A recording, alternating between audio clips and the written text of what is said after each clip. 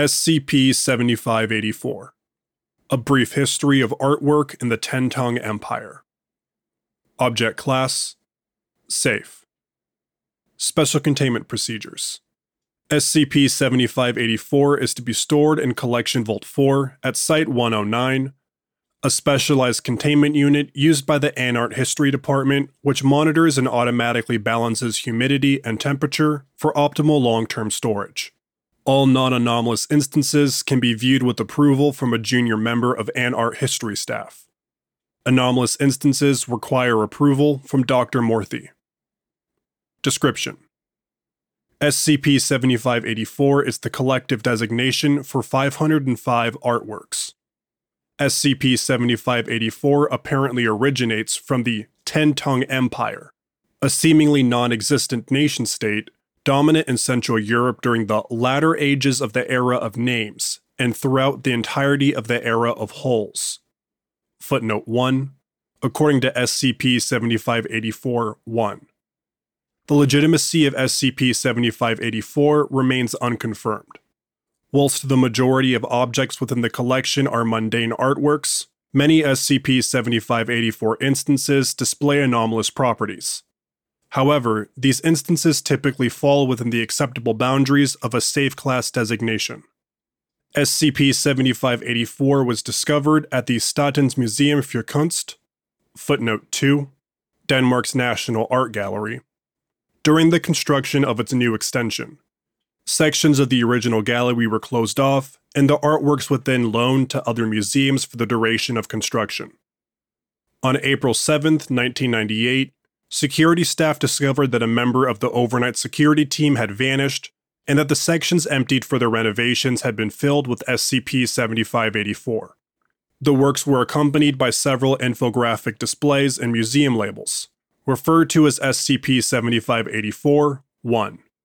SCP-7584-1 instances were written in both Danish and English and indicate that SCP-7584 instances were part of an exhibit on the history of artistic movements within the Ten-Tongue Empire. Apart from the circumstances of their manifestation, SCP-7584-1 instances are non-anomalous. Embedded agents within local law enforcement were able to establish containment, and the artworks were transported to the Art History Department at Site-109. SCP-7584 research is currently focused on determining its origin. Several theories have been put forward by Art History researchers. SCP-7584 originates from a parallel universe to our own with a diverging history. Researcher Maxwell. SCP-7584 comes from a forgotten part of human history, which was erased during a CK class restructuring scenario. Researcher Sydney. SCP-7584 was created by an Art group to waste Foundation time and resources by preying on our organization's inherent paranoia. Dr. Morthy. The following are a selection of particularly noteworthy items from the SCP-7584 collection and their accompanying SCP-7584-1 instances. More complete documentation is available from Dr. Morthy upon request. Item number 208. The Duke's Retort. Label. Retort is typical of artwork from the late Era of Names, focusing on literalistic depiction of events. But Mueller's iconic depiction of the writhing Duke's sack of Athens makes particularly effective use of chiaroscuro, footnote 3, an artistic style focusing on the interplay of light and shadow, and serves as an important historical example of art as propaganda. The Duke famously gifted works depicting its great victories to close political rivals. The screams of the philosopher kings as they burned would have served as an effective reminder of the Duke's wrathful temper. Description: the scene is set in front of the Parthenon at night. A pyre has been lit, and several bearded men dressed in red togas are tied to it. A group of soldiers are feasting around the burning figures, jeering and insulting them. Sat at the center of the image, with its back to the viewer, is a figure dressed in a uniform closely resembling that of 18th century Prussian military officers. The item's anomalous properties manifest upon being viewed, as the scene begins to animate. The burning figure's cries of pain can be heard, as can the jeers of the soldiers. Viewers often report the smell of burning flesh, although no physical evidence of burning matter has been detected during tests. Despite the fact that the central figure remains stationary and its face therefore remains hidden, a significant portion of viewers describe it as grinning ear to ear. Item number 5. Tutelage at Pointe-de-Va. Label. Coinciding with the Duke's ascension to the throne, in the beginning of the era of holes was a greater acceptance of oddities within society. Avant-garde artists were among the first to explore this new frontier of culture and science. This meta-visual piece by Muhat Rajib caused a great stir when first presented at the Salon de Trage, and reports of nausea and fainting occupied many local papers at the time. Whilst contemporary critics accused Rajib of focusing on gimmicks over actual artistic merit, Tutelage is widely regarded as one of the first examples of a filmic narrative and has secured its place in art canon. Description: a dark-skinned man, bearded and dressed in flowing light pink robes, stands in an artist's studio, instructing a class of young pupils on painting techniques. The style is roughly analogous to non-anomalous impressionism. The object's anomalous properties manifest when a subject views it for over 20 seconds and then closes their eyes. This creates a temporary, if vivid, hallucination whereby the viewer perceives themselves inside the studio depicted in the painting. The three-dimensional environment takes on a similar appearance as the original artwork, and the objects and entities within appear to be made out of solid paint. The entities can be interacted with as if they were physical, but do not respond to external stimuli. These entities are fully animate within this hallucination, and the central figure continues to deliver its lecture. However, this lecture is in a currently unknown language. Collaboration with the Paralinguistics Department is ongoing. Item number 421. Abbess at the Convent of Five Humors. Label. A portrait of the then Abbess Abigail Martin. The Five Humors Convent experienced a resurge of political and spiritual relevance during the era of holes, as the abbess became a darling of the ducal court. Rumor at the time maintained that the abbess was one of the few people on the continent that the duke respected, which is impressive considering its capricious nature. This portrait of the abbess hung in the chapel of the convent until it was stolen during its destruction. It was thought lost until many years later when it was found in a private collection. The abbess was a firm believer in the spiritual potency of human hair cuttings, and braided hair became a popular item among those looking to gain the duke's favor, whilst the abbess held influence in court. Description: the item depicts a middle-aged woman dressed in a nun's habit. Her facial expression and general demeanor is stern and has been described as upsetting by many viewers. This is not currently thought to be anomalous. She holds one hand aloft, from which dangles a rosary. The thread seems to be woven out of hair. Her left arm is placed over her heart. A web of scar tissue covers the back of this hand, seemingly in a specific pattern. Whether this was an intentional work of body modification, as well as its possible cultural relevance, remains unknown. The woman is seated in front of a stained glass window split into 5 even portions. 4 of the portions seem to correspond to classical humoral theory. Footnote 4. The unscientific notion that human health and personality is influenced by imbalances and levels of the 4 humors: blood, phlegm, yellow bile, and black bile.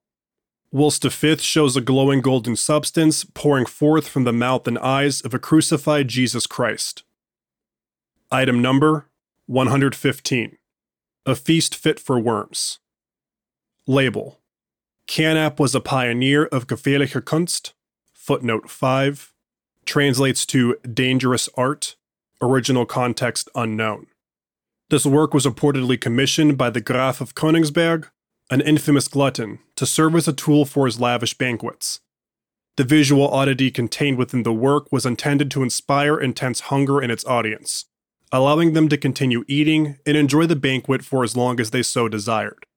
It is not known whether the secondary effect of this work was a result of poor workmanship or malicious intent on the part of Canap, although the title of the feast would suggest a distaste for his client. Either way, the aftermath of the so-called Bloody Feast of Königsberg saw Canap exsanguinated in front of the ducal court. The oddity has since lost much of its potency and is now safe for public viewing. Description: the piece is a large sculpture cast in bronze with painted highlights.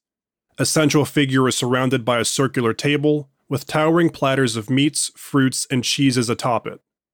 The figure is highly obese and is in the midst of consuming food from the table around it. Small cherubic creatures with insectoid features crawl across the figure's body. Viewing the item causes a mild sensation of hunger that fades when it is no longer in view. Item number 195. Cigar case in ducal style, mid-era of holes. Label: with the growing public knowledge of oddities, artisans began to incorporate them into their work. This objet d'art was likely a commission from the Schaefer workshop, indicated by the manufacturer's mark, a mountain range with an open eye. This would serve as an open sign that the owner of this object was in the know, and could be approached on occult matters. The cigars inside are packed with specially prepared papers, soaked in the first rain of spring, and then dried in a suitably sanctified chamber. The passing of the seasons is a time of change and opposition, where the membrane of the world thins and can be pierced, with the right tools. Description: an ornate cigar case constructed out of mahogany and embellished with an ivory inlay. Inside were 7 cigars. Each one has been used up for testing. The cigar label is a deep purple, inscribed with Sanskrit text, which roughly translates to "forged in Hyderabad." Testing has shown that the smoke from these cigars caused a minor decrease in local Hume levels. The D-class used in the above test reported auditory hallucinations of mechanical sounds akin to a key in a door. Item number 519. Stillbirth. Label: Agatha Clemens' dreaming period produced some of her best work. When she returned to the Empire after a long stay at a Mongolian mountain resort, an exhibition was put on of the prolific work she had produced during this time. We feel that her own words describe the intention behind the piece best. I awoke among the reeds. My body felt leaden, and my feet were sunk into the riverbed.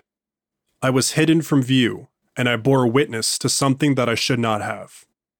A boat was passing downstream, her occupants hidden under veils. Strange utterances ripped from it. I could not understand its words, they were too crunchy and caught in my throat.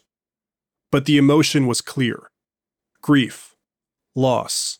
Something ripped from it. When I awoke for the second time that night, my cheeks were wet with tears.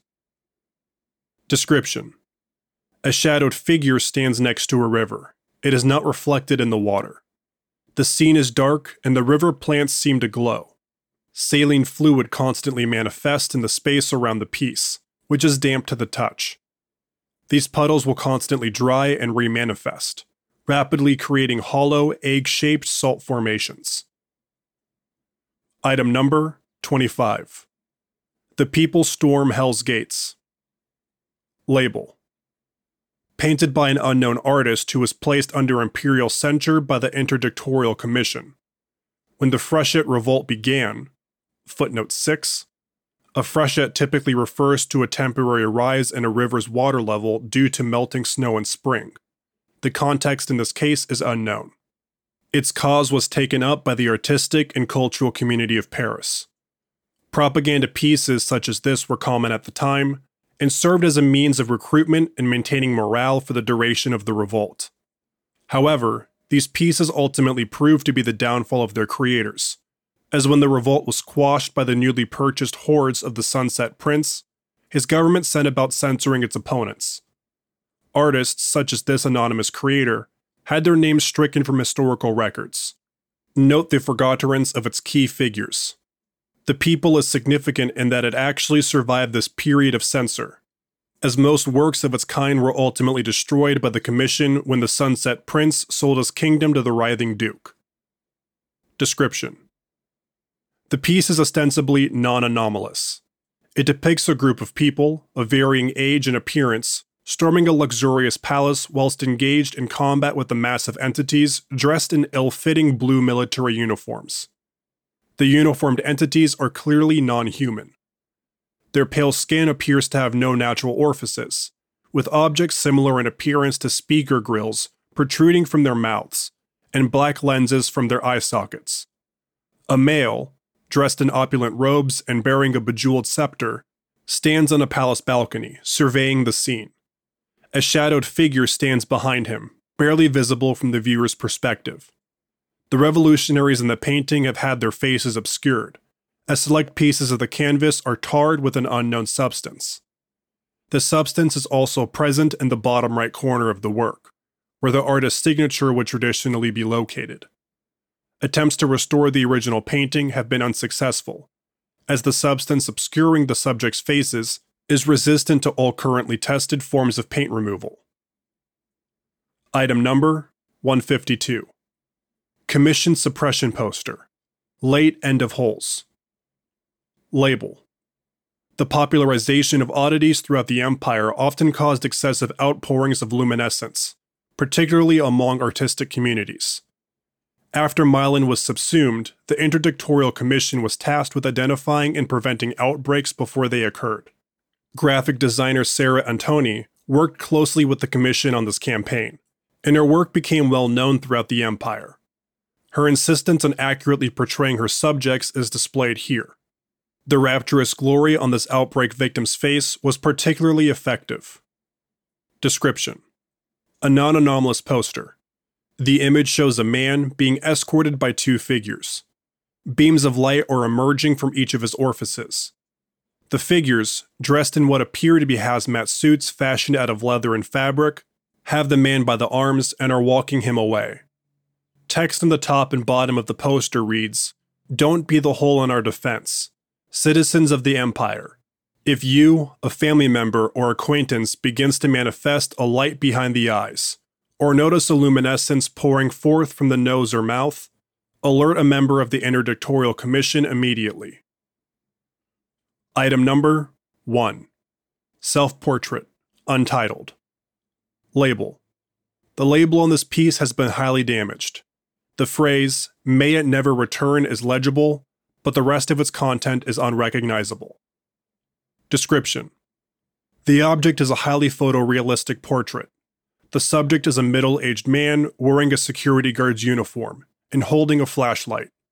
His eyes are closed and his face is stretched into a wide grin. There are various lumps and bulges under the skin. Whilst no instance of movement has been recorded as of yet, viewers frequently claim that these deformations writhe when viewed from the edge of their vision.